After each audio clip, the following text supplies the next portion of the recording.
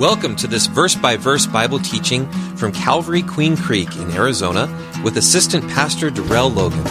We hope you're blessed by listening. Romans 10:17 says, "Faith comes by hearing, and hearing by the Word of God." For more information, please visit calvaryqueencreek.org. At this time, let's go ahead and open up to Mark chapter 6. Mark chapter 6. We're going to study verses 1 through 13.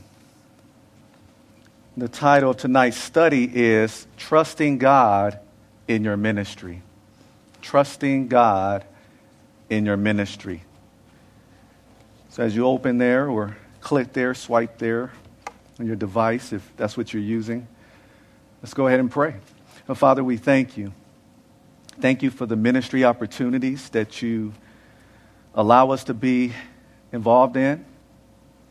We thank you, Lord, for your Holy Spirit, who equips and empowers us. Lord, we thank you for your word. We pray that across this campus and at other local churches where your word is going forth tonight, we pray that your word will not return void, but that your word will accomplish its purpose. We pray for people to be drawn to Christ. We pray for believers to be strengthened. We pray that people who are here tonight, those of you who are viewing, that, Lord, by the time that this night is over, that people will leave and go to bed better than when they woke up, Father.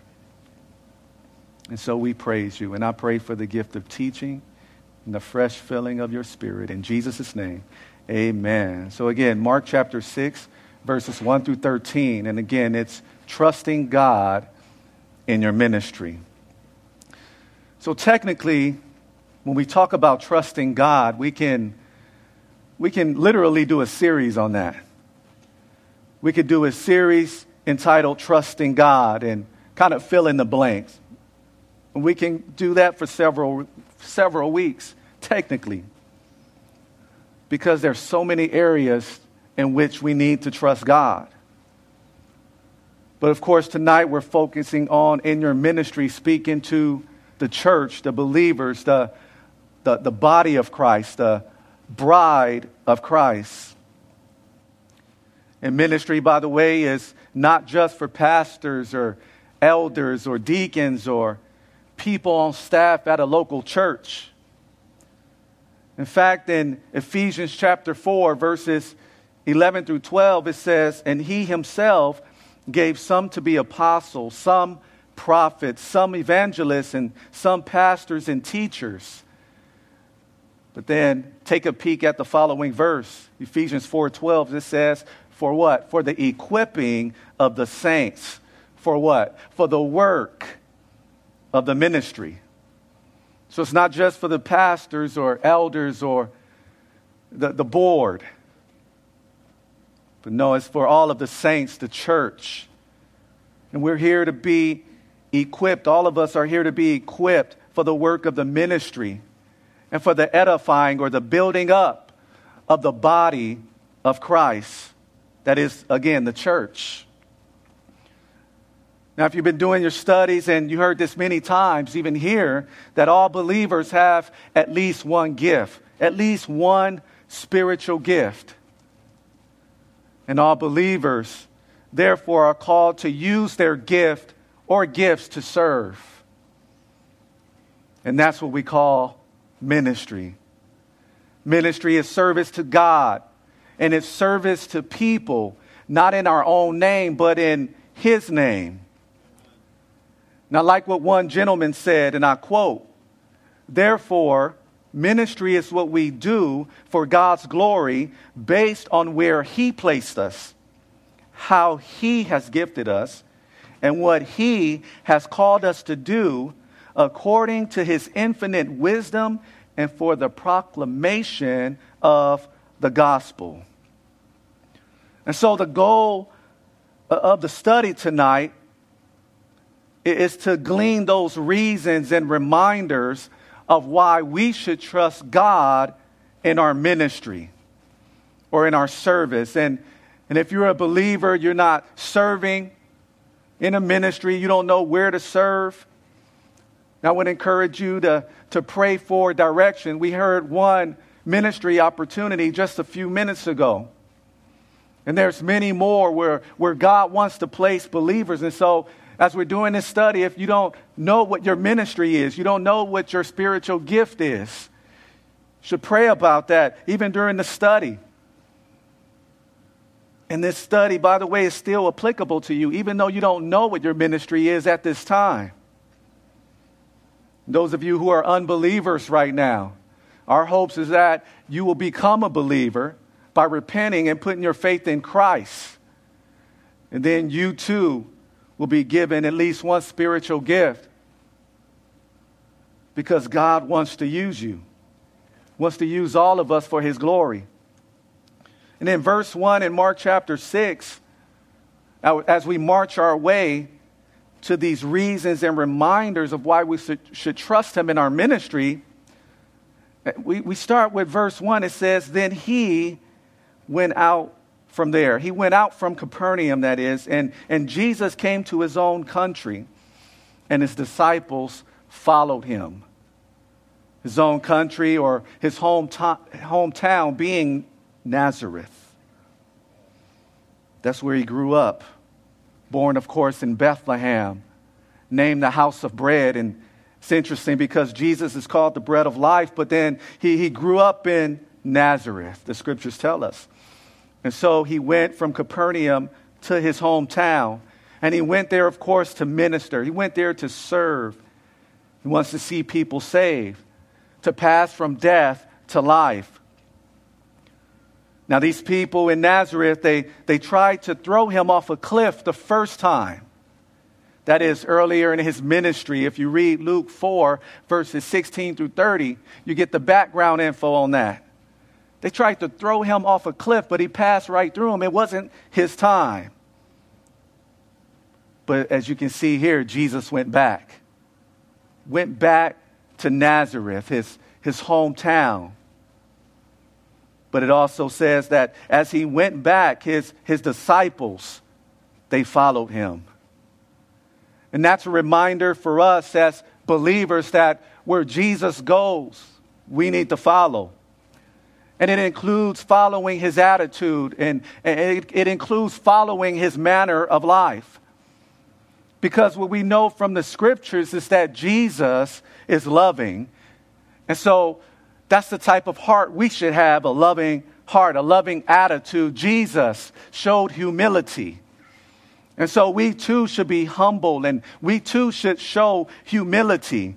Jesus, the scriptures tell us, was obedient to the will of the Father, and we should follow in his footsteps in being obedient to God's will. And the scriptures also tell us that Jesus was a man of prayer. He would often go alone, and he would spend time with the Father in prayer. Even at a moment when he was going through agony right before the betrayal. So remember, Judas would go on to betray him. But even in that moment, right before the betrayal, Jesus prayed. And he was in agony. So he was a man of prayer. And we should follow in his footsteps and be people of prayer. In verse 2, it says, and when the Sabbath had come, he began to teach in the synagogue. And many hearing him were astonished. They were amazed at his teaching. And they said, where did this man get these things? And what wisdom is this which is given to him, that such mighty works are performed by his hands? Is this not the carpenter? Matthew 13 says carpenter's son, speaking of Joseph. That was his trade. So Jesus took on that trade as well. So is this not the carpenter? Is this not the son of Mary and the brother of James, Joseph, Judas, and Simon? And are not his sisters here with us? And the people from Nazareth, his hometown, they were offended. They were upset at him. But of course, we know, and many of you know because many of you are Bible scholars here, we know that there is more than meets the eye when it comes to Jesus. We know that he is not just the son of Mary. We know that he is not just a prophet. He is not just a priest. He is not just a holy and a righteous man. He is not just a teacher or a preacher. He is not just a carpenter. There is more than meets the eye when it comes to Jesus. He is not just a person who works in wood or with wood. He is not just a person who builds things. In fact, Jesus builds lives. Doesn't just build cabinets and tables. No, he builds lives. He wipes off the past, the old ugly past that many of us had, and he builds us up afresh and helps us to be more like him. And that work is taking place in the lives of believers, of course, through the power of the Holy Spirit. And so that same Jesus who built things back then, as a carpenter on earth, he's building families today. Building, of course, the family of God. Without Jesus, there is no spiritual family. Birthed, of course, by the blood of Christ. More than a carpenter, he is God. He is the Messiah. He is the King and will literally reign on this earth. There is more than meets the eye when it comes to Jesus and the people of Nazareth, his hometown. They didn't understand it at that time, but now turning the lens to us, the camera to us now. There is also more than meets the eye when it comes to believers, people who've been born again.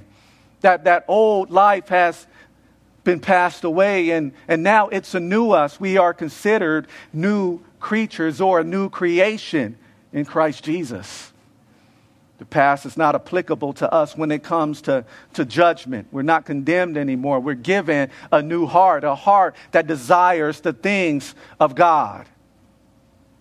Born again. And so when it comes to believers, there is more than meets the eye of believers. But some of your family and friends and people in your hometown, some of them cannot see past who you used to be. Some of them can't see past what you used to do. Some people can't see past the fact that you used to be an athlete, or that you used to be a gangbanger, that you used to be a thief, or that you work in a certain company, or you have a certain career. There is more than meets the eye than our past and our jobs and even our bank accounts. More than meets the eye. In fact, what are we? We are children of the Most High God. We are children of the King. We are citizens of heaven. We're in the world, but we are not of it. We are not of this world system.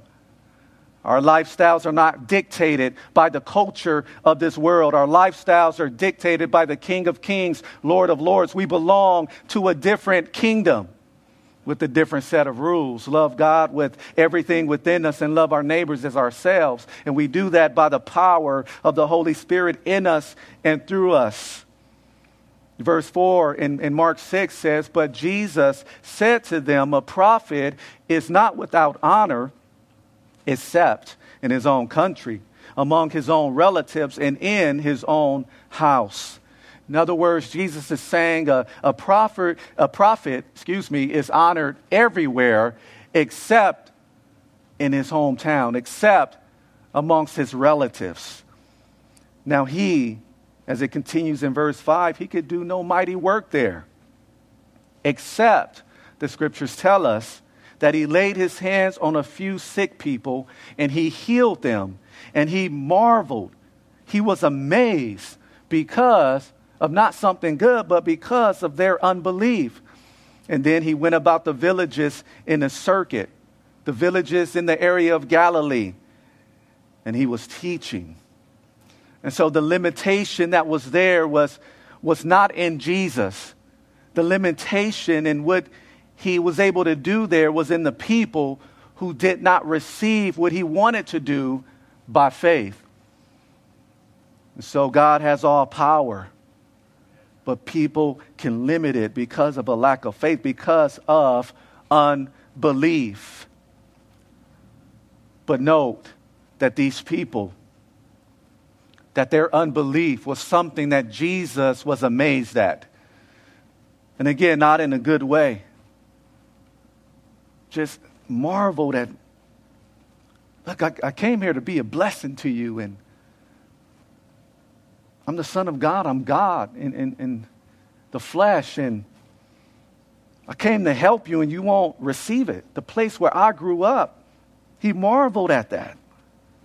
They had an advantage. They've seen him grow up. They knew about him. Obviously, they knew about his family, even his trade as a carpenter. And as indicated by verse 2, they even heard of the wonderful works that he was doing, and yet and still they did not believe. He marveled at that. They had an advantage. And it's the same way with people who grew up in a Christian home, and they attended a church where the Bible is being taught from faithfully. They too are at an advantage. I didn't grow up in a Christian home. I grew up with just my father, but I didn't grow up in a Christian home. But many people did, and so many people have an advantage. Even today, many of our youth have an advantage. So I see their parents here bringing their children to church, teaching their children the Word of God, going before the Lord in prayer for their children. You're at an advantage. And because of that, just like the people of Nazareth, they should know better.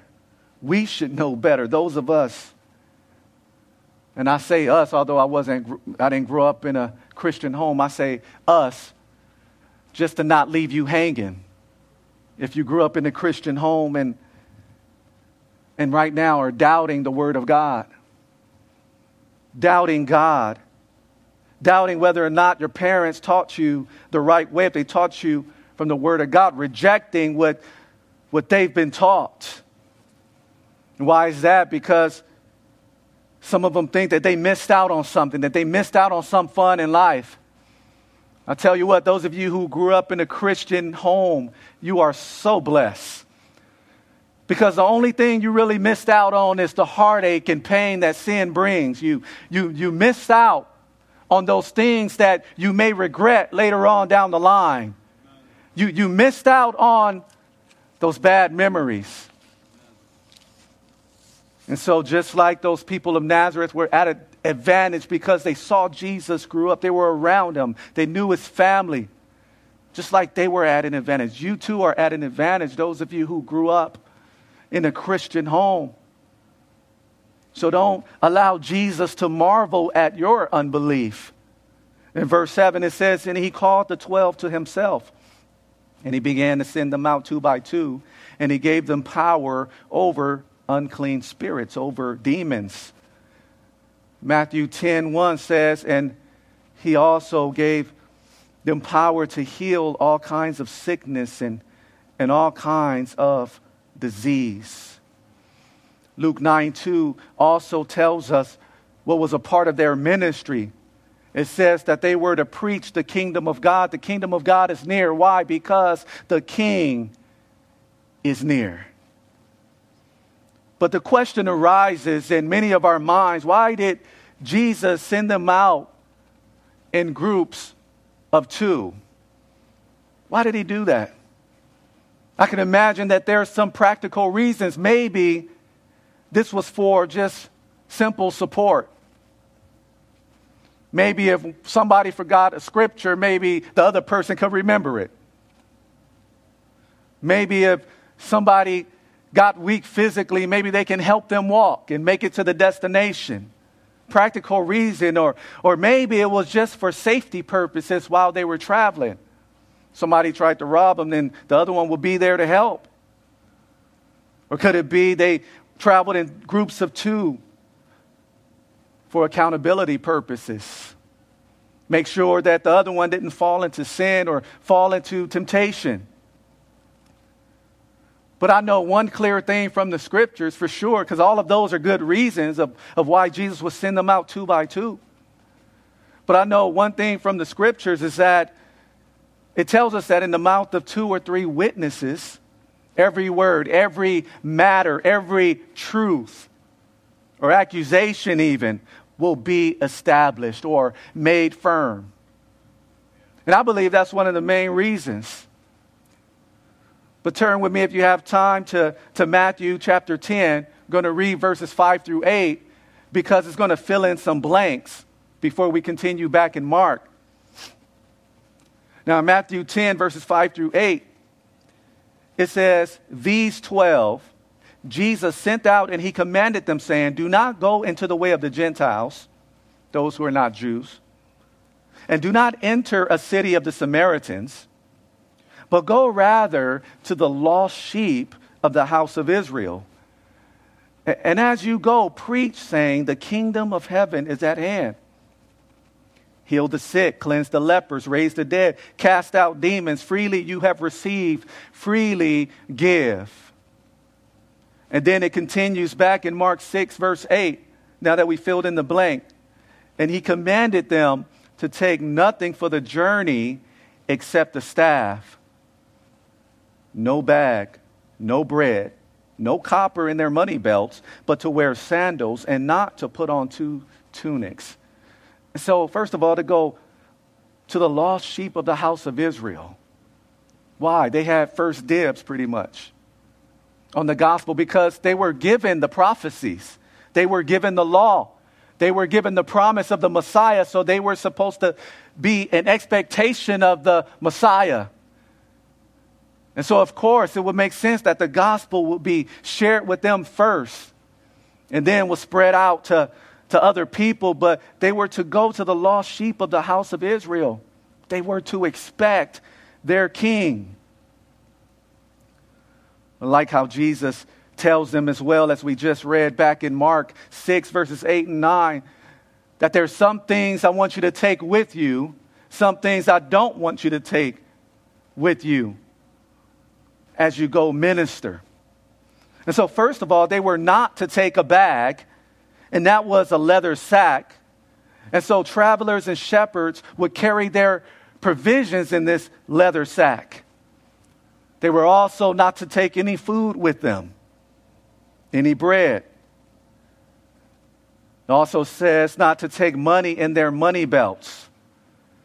Now, money belts is translated from a Greek word that means a girdle or belt, serving not only to gird on flowing garments, but also, since it was hollow, they would carry money in that girdle, in that belt. It also says that they were not allowed to put on 2 tunics, which was an undergarment made with or without sleeves. But they were allowed to take a staff. They were allowed to take a walking stick, in other words, and sandals. And so Jesus told them to not take some things that would, of course, have been useful to them. But notice that he told them that they could take things that would help them to walk effectively and quickly. And I wonder if the reason was because maybe because they had or was supposed to have a sense of urgency. That staff and, of course, having those sandals, and those of us who are wearing shoes, we could appreciate having something on our feet and we can move a little quicker. You see, there was a sense of urgency in the message that they were carrying. And so that walking stick, those sandals would help them to get from place to place quicker than it would without a walking stick. Because I can imagine the ground wasn't all flat. I've been to Israel, and yes, there's a lot of rocks. It's not all stable ground everywhere you go. But also, yes, those sandals would help them to have as much of a solid footing as possible, and they won't get as many blisters, maybe a few, but not as many. But that sense of urgency, what I want to focus on, and I just wonder, do we have a sense of urgency to carry out this important message that we have, the gospel of Jesus Christ? Do we have a sense of urgency? Right now it's high time to share the gospel with those who are lost, with those who are on their way to hell, separated from God for eternity. There is no second chance after death. It is appointed unto man once to die, and the scripture says, then the judgment. That's it. There is no reincarnation. However, there are two resurrections. There's a resurrection for believers. Then there's the second resurrection, the scriptures tell us, it's the resurrection of condemnation. Great white throne judgment, they'll receive their final sentence in the lake of fire. And so we want to be a part of the first resurrection. Read Revelation chapter 20, because if you're a part of the first resurrection, you are blessed. But there's no reincarnation. We get one chance at this to repent and put our faith in Christ on this side of eternity. And also in verse 10 in Mark 6, he said to them, in whatever place you enter a house, stay there until you depart from that place. So don't bounce from house to house. Don't be disrespectful to the people. If a person in a smaller house receives you and they don't have a whole lot of food, it's not fancy food, don't leave there and look for something better. Because first of all, that could be bad for your witness, first of all, make you look greedy and so forth. But also they have to remember that, look, their job was to be a blessing, not to find out how much they can get from people, from the people they were ministering to. And unfortunately, the attitude of some leaders in the church, even now or in the past, have hurt the church's reputation, have hurt the church's leadership's reputation, and have caused some people to not want to go to church or give their lives to Christ because some people were greedy and taking advantage of God's people. But I would encourage you to not focus on the man, but focus on Jesus and what he taught. And an example of what Jesus taught for leadership is in Matthew 20. In the second half, or beginning at the second half of verse 26, it says, whoever desires to become great among you, let him be your servant. And whoever desires to be first among you, let him be your slave. And he says, just as the Son of Man did not come to be served, but to serve. And he also came to give his life as a ransom for many. So this is God in the flesh. Didn't come to be served. Didn't come for people to lay money at his feet or to bring him a bunch of food. Him living in the lap of luxury. But no, he said he came to serve. And he says, whoever desires to become great among you, let him be your servant. You see, it's different in God's kingdom on earth. The people who are great in humans' eyes are those who have the most money or those who are the most famous and have the highest title. But in the kingdom of God, the greatest in his eyes are the servants. And so you want to make sure those of you who've been hurt by church leadership or the church, you want to focus on Jesus and what he taught, because he taught that leadership is about serving in the body of Christ. In verse 11, we continue, and whoever will not receive you nor hear you when you depart from there, shake off the dust under your feet as a testimony against them. Assuredly, I say to you, it will be more tolerable for Sodom and Gomorrah in the day of judgment than for that city. You see, Jews used to shake off the dust from off of their feet when they were in the Gentile territory, because to them, the Gentile territory was unclean. But in the New Testament, this action indicates that those who have rejected the gospel have made themselves as unbelieving Gentiles, and they must face the judgment of God. And so therefore, this shaking off the dust from the feet has the idea that, look, we try to lead you to Christ. But since you reject the message about Christ, then guess what? You're responsible for whatever judgment is coming upon you. And so now it carries that idea with it.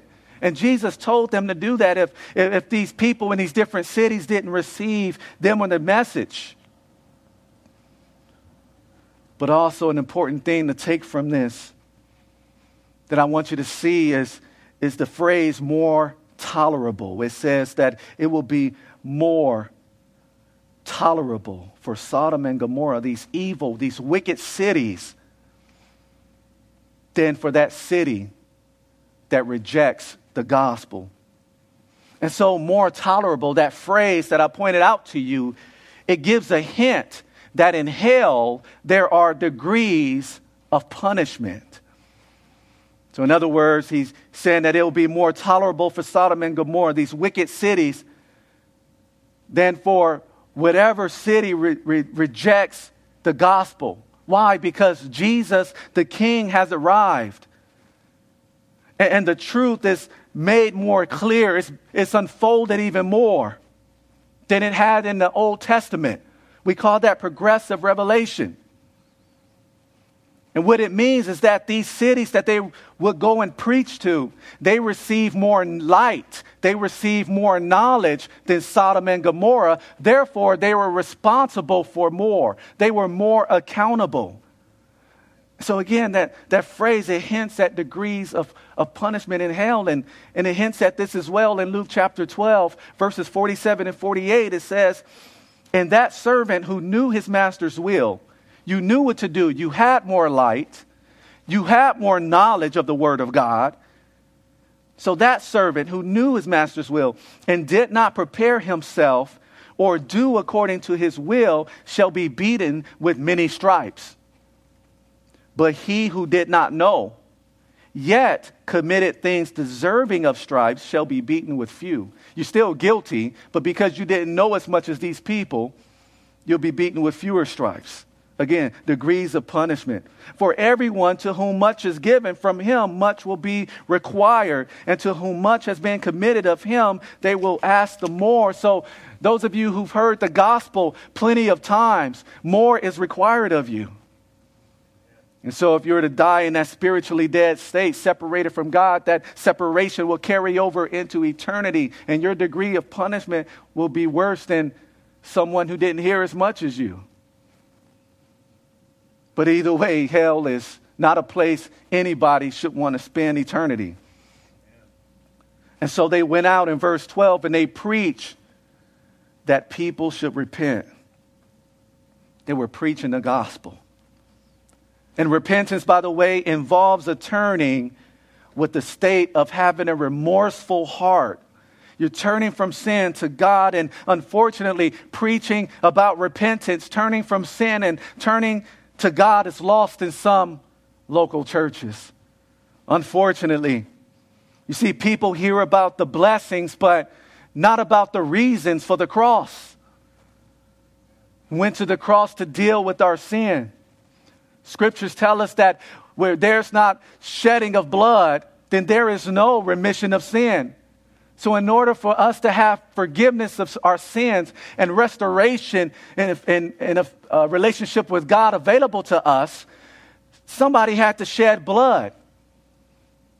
And the Son of God, he shed his blood for us. And so people don't preach about sin. They don't. And in not preaching about sin, how can they celebrate Jesus effectively? How can they do that? They don't talk about sin, then how can they preach repentance? See, a lot of folks don't want to talk about sin because they don't want to bring up that word repentance. They just want the blessings and talk about that. And not preaching that people should repent is dangerous because people won't understand the ugliness of it. You want to see the ugliness of sin? Read about what happened to Jesus when he was beaten and he hung on that cross.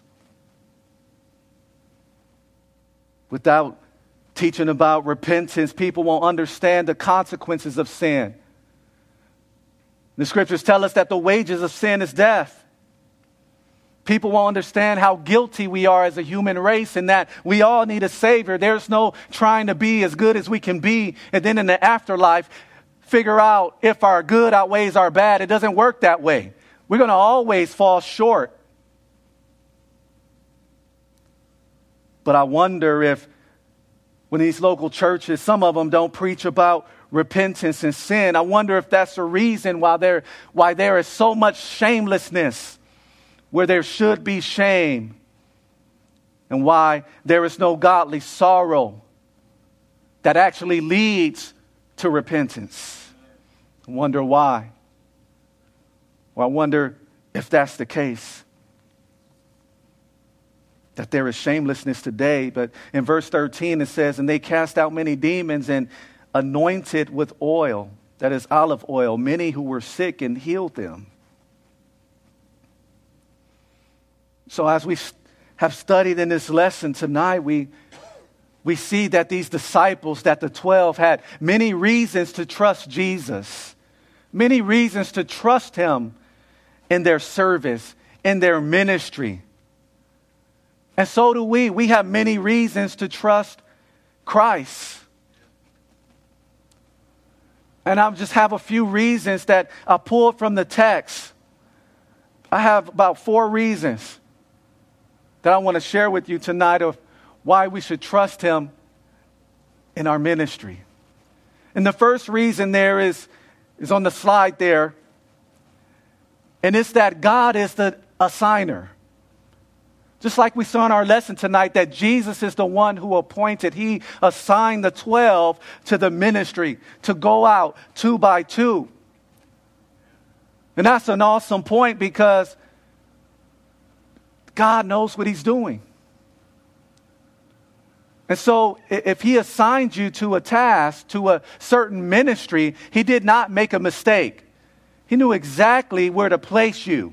He knew exactly what gift to give you to use to be a blessing in the ministry he gave you. Because he assigned us, he'll equip us. But another reason to trust him in ministry is that we're not carrying our own message.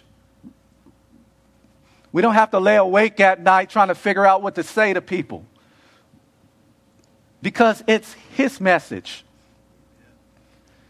If you remember what they preached in verse 12, it said that they preached that people should repent.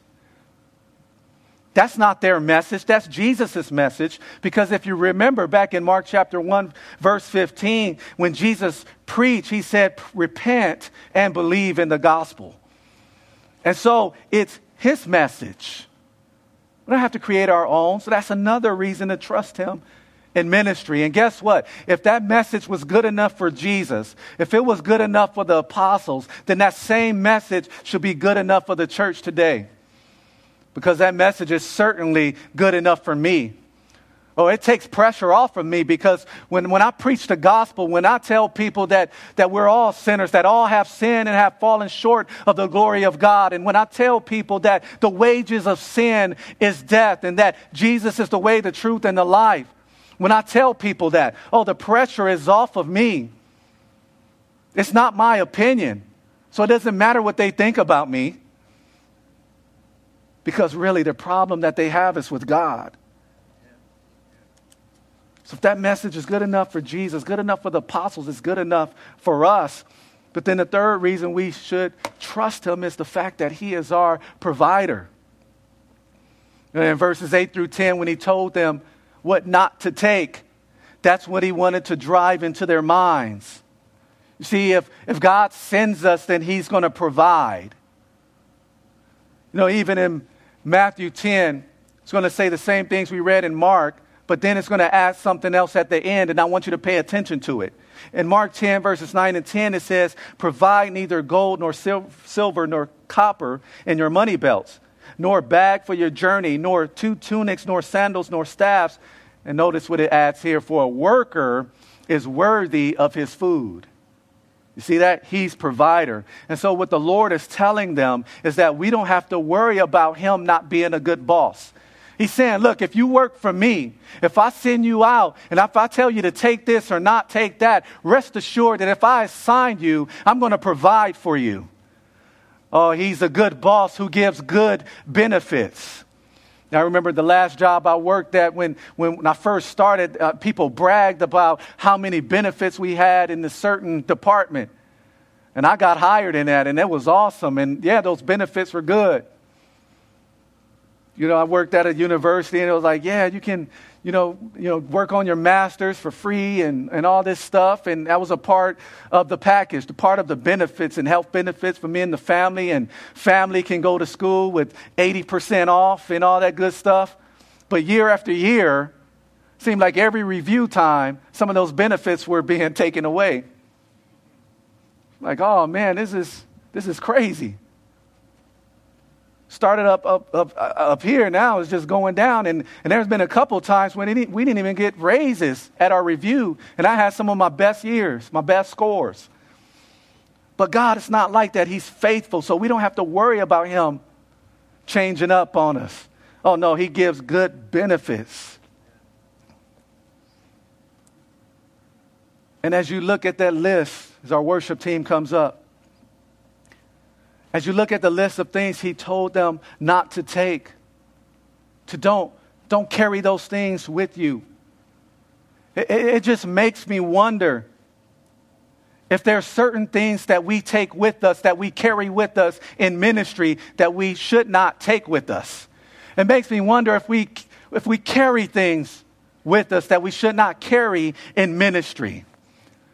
Well, some of us are carrying too much with us. Some of us are carrying too much of us in ministry. Some of us are carrying too much of our own ideas in ministry. Some of us are carrying too much of our feelings and emotions in ministry. Well, I wonder if some of us are too carrying too much. And maybe he's telling us tonight to leave that stuff behind. I'm your provider. I sent you. I'm your assigner, and I'm your provider in ministry. I wonder if he's telling us that tonight. You see, God is the one. He called us. He's the one who's going to provide the strategy. He's the one who's going to provide the wisdom. And he's the one who's going to provide the power, which brings us to our last point of why we should trust him in our ministry. It's because it's his power. Oh, if I relied on my own power, never get anything done effectively. I'll be burnt out so fast. You'll be burnt out quickly. You'll probably need the rest of the year off. But it's his power that he supplies. And it's our job to tap into it. It's like paying your electric bill and the electricity is on in the house, but you don't plug anything into it, into the walls, into the outlets. So you're not benefiting from the power. And so as believers, we have the Holy Spirit in us. We have power within us that if we would surrender and allow him to do his thing in and through us, we'll be so effective in ministry. And understand this is not just any type of power. This is what we call resurrection power. That resurrection power that rose Jesus from the grave is the same power that works in you and in me. It's that same power that worked in the Apostle Paul and Jesus. It's that same power that worked in Barnabas and Peter. It's that same power that worked in Pastor Chuck Smith and many of our great leaders. Some who are living today and some who have gone on. It's that same power. He's working through Pastor Jim.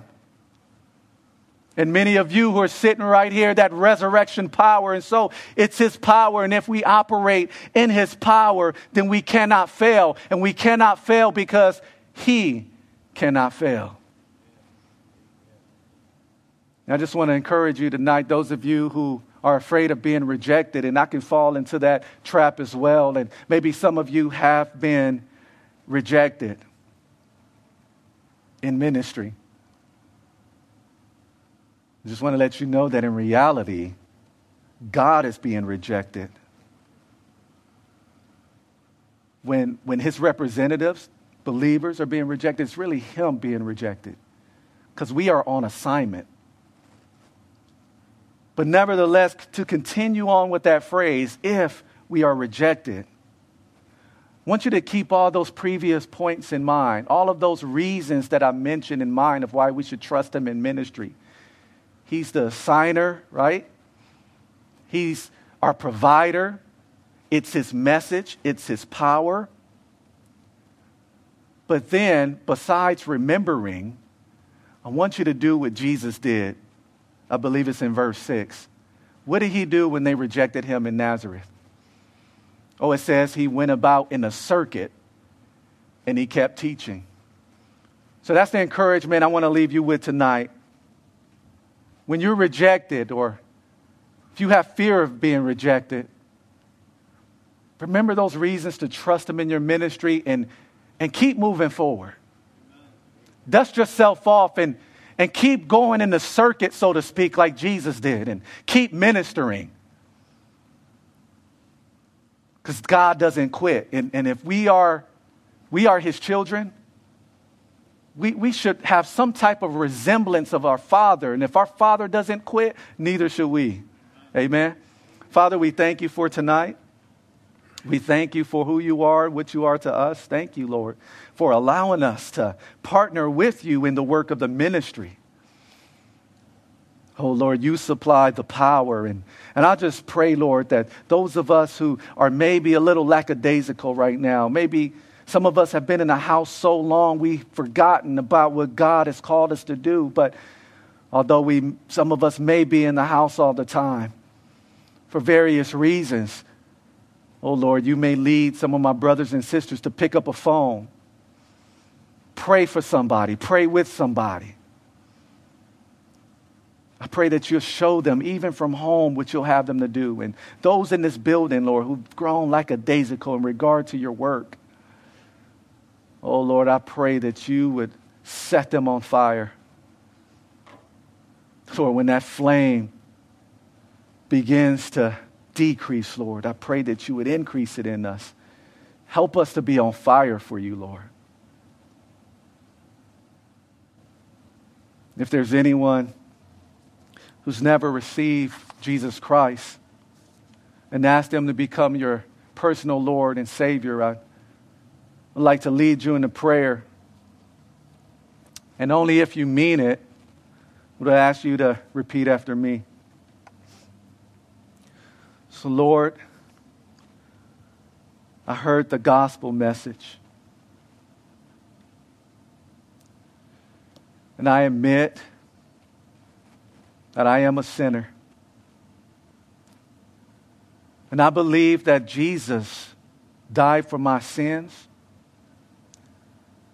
And I believe that you resurrected Jesus. And I confess my sins to you. And I ask for your forgiveness. And I ask Jesus into my life to become my Savior, to become my Lord. And I ask your Holy Spirit to help me to live a godly life. Thank you for allowing me to become your son or your daughter.